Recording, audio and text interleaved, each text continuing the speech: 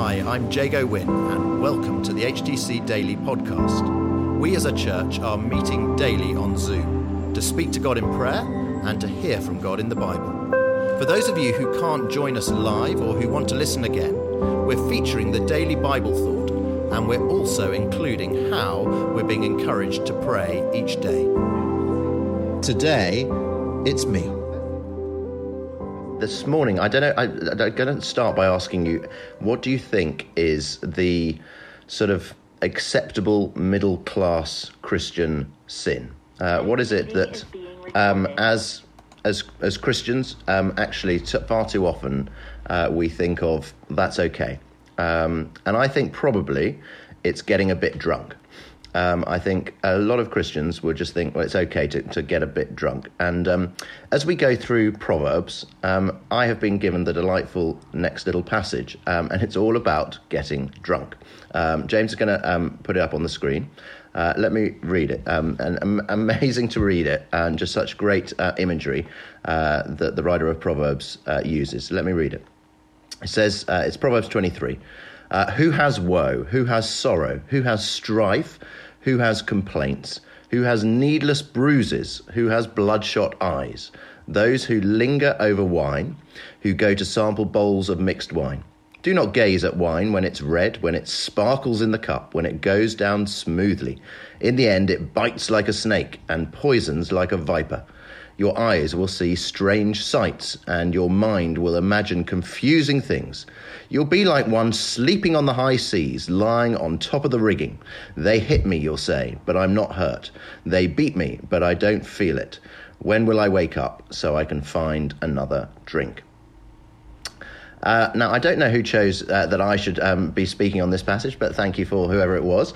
Here's the first thing. This is an obvious thing, but it's so poetically written. But it tells us very clearly, and it's bang up to date.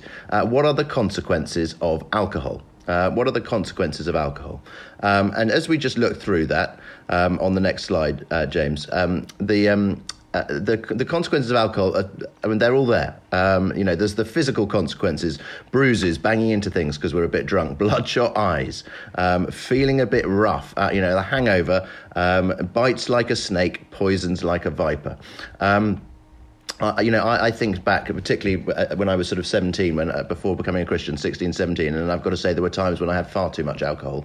I remember so often lying in bed and feeling like the whole sort of room was spinning round, and that's exactly what he's saying. Yeah, you'll be like one sleeping on the high seas, lying on top of the rigging. There's this, the room is spinning round and round. It's all there.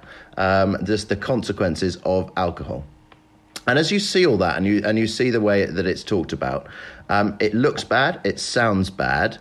You'd think we come to our senses and say, well, we should avoid having too much alcohol. But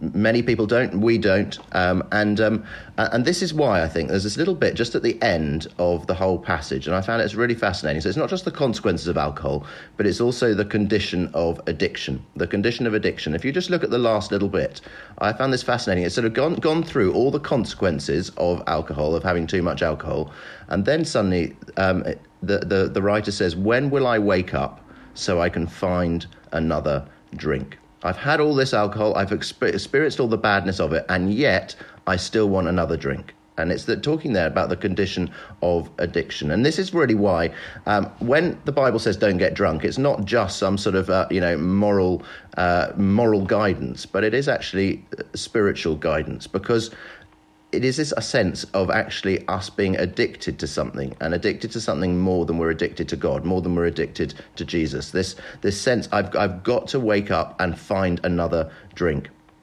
Some of you will heard me tell the story a few years ago, because I've told it a few times, I know, of my children when we were going to school one day, and when Daisy and Boaz were a lot littler, and we went past Ladbrokes, the betting shop, and they asked about it, and I said it was where people gamble, and is that wrong? My children asked me, and I said, well, the problem is that gambling can cause an addiction, and it's dangerous to be addicted to things. And my children started listing a sort of their top 10 addictions, and they they listed their top 10 addictions, and their guinea pigs came out, higher up the addiction list than me, and this kind of thing. And I was mortally offended. But there is that sense that it's helpful for all of us to go, what are our top 10 addictions? What are our top 10 addictions? It may not be alcohol for us, but are there things that actually, when we wake up, we say, actually, it's not so much I want to find another drink, but I want to find something else that we're more addicted to than Jesus. And so really, just to finish, I want to encourage each of us, whoever we are, to just the best way of putting it I could think of, the best way of illustrating it is in the parable of the prodigal son, the famous parable. And you'll remember when the younger son's in the pigsty eating the pig food, and it says he came to his senses. He came to his senses.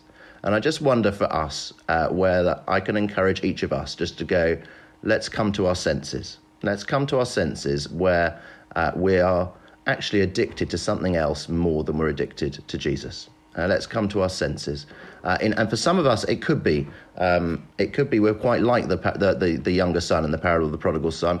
It may be alcohol. Susanna and I were chatting about it. For Susanna, she went away from the Lord in her early 20s, and she was at her cousin's 21st birthday party in a Cambridge college, having had far too much to drink. She woke up the next morning. There was a Gideon Bible in the little side table next to it. She opened it up, and I don't know if it was this verses or some other verses, but it was a verse about being drunk, and that was the spur to her actually going, I need to get back to Jesus. And it may be there's somebody on the call, and that is you. But more likely, there will be plenty of us. It may not so much be alcohol, but it may be other things, and things that perhaps in some senses look more respectable in Christian circles, but other things actually that we're putting above Jesus. And we need to come to our senses and go, actually, I'm putting this thing above Jesus. It may be, a particular relationship that we're putting above Jesus.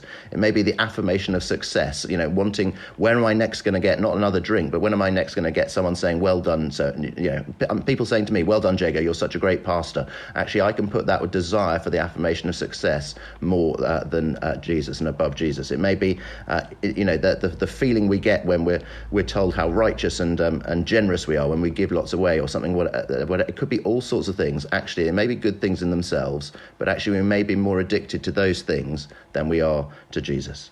The writer here says, when will I wake up so I can find another drink? Let's us this morning come to our senses and go, where is it actually where we are doing the equivalent? And we need to say, no, Jesus, you are and you will be my first and my primary addiction. Let me pray. Lord Jesus, thank you for how your word speaks into just all areas of our life. Thank you how it's so relevant today. Thank you for how it challenges us.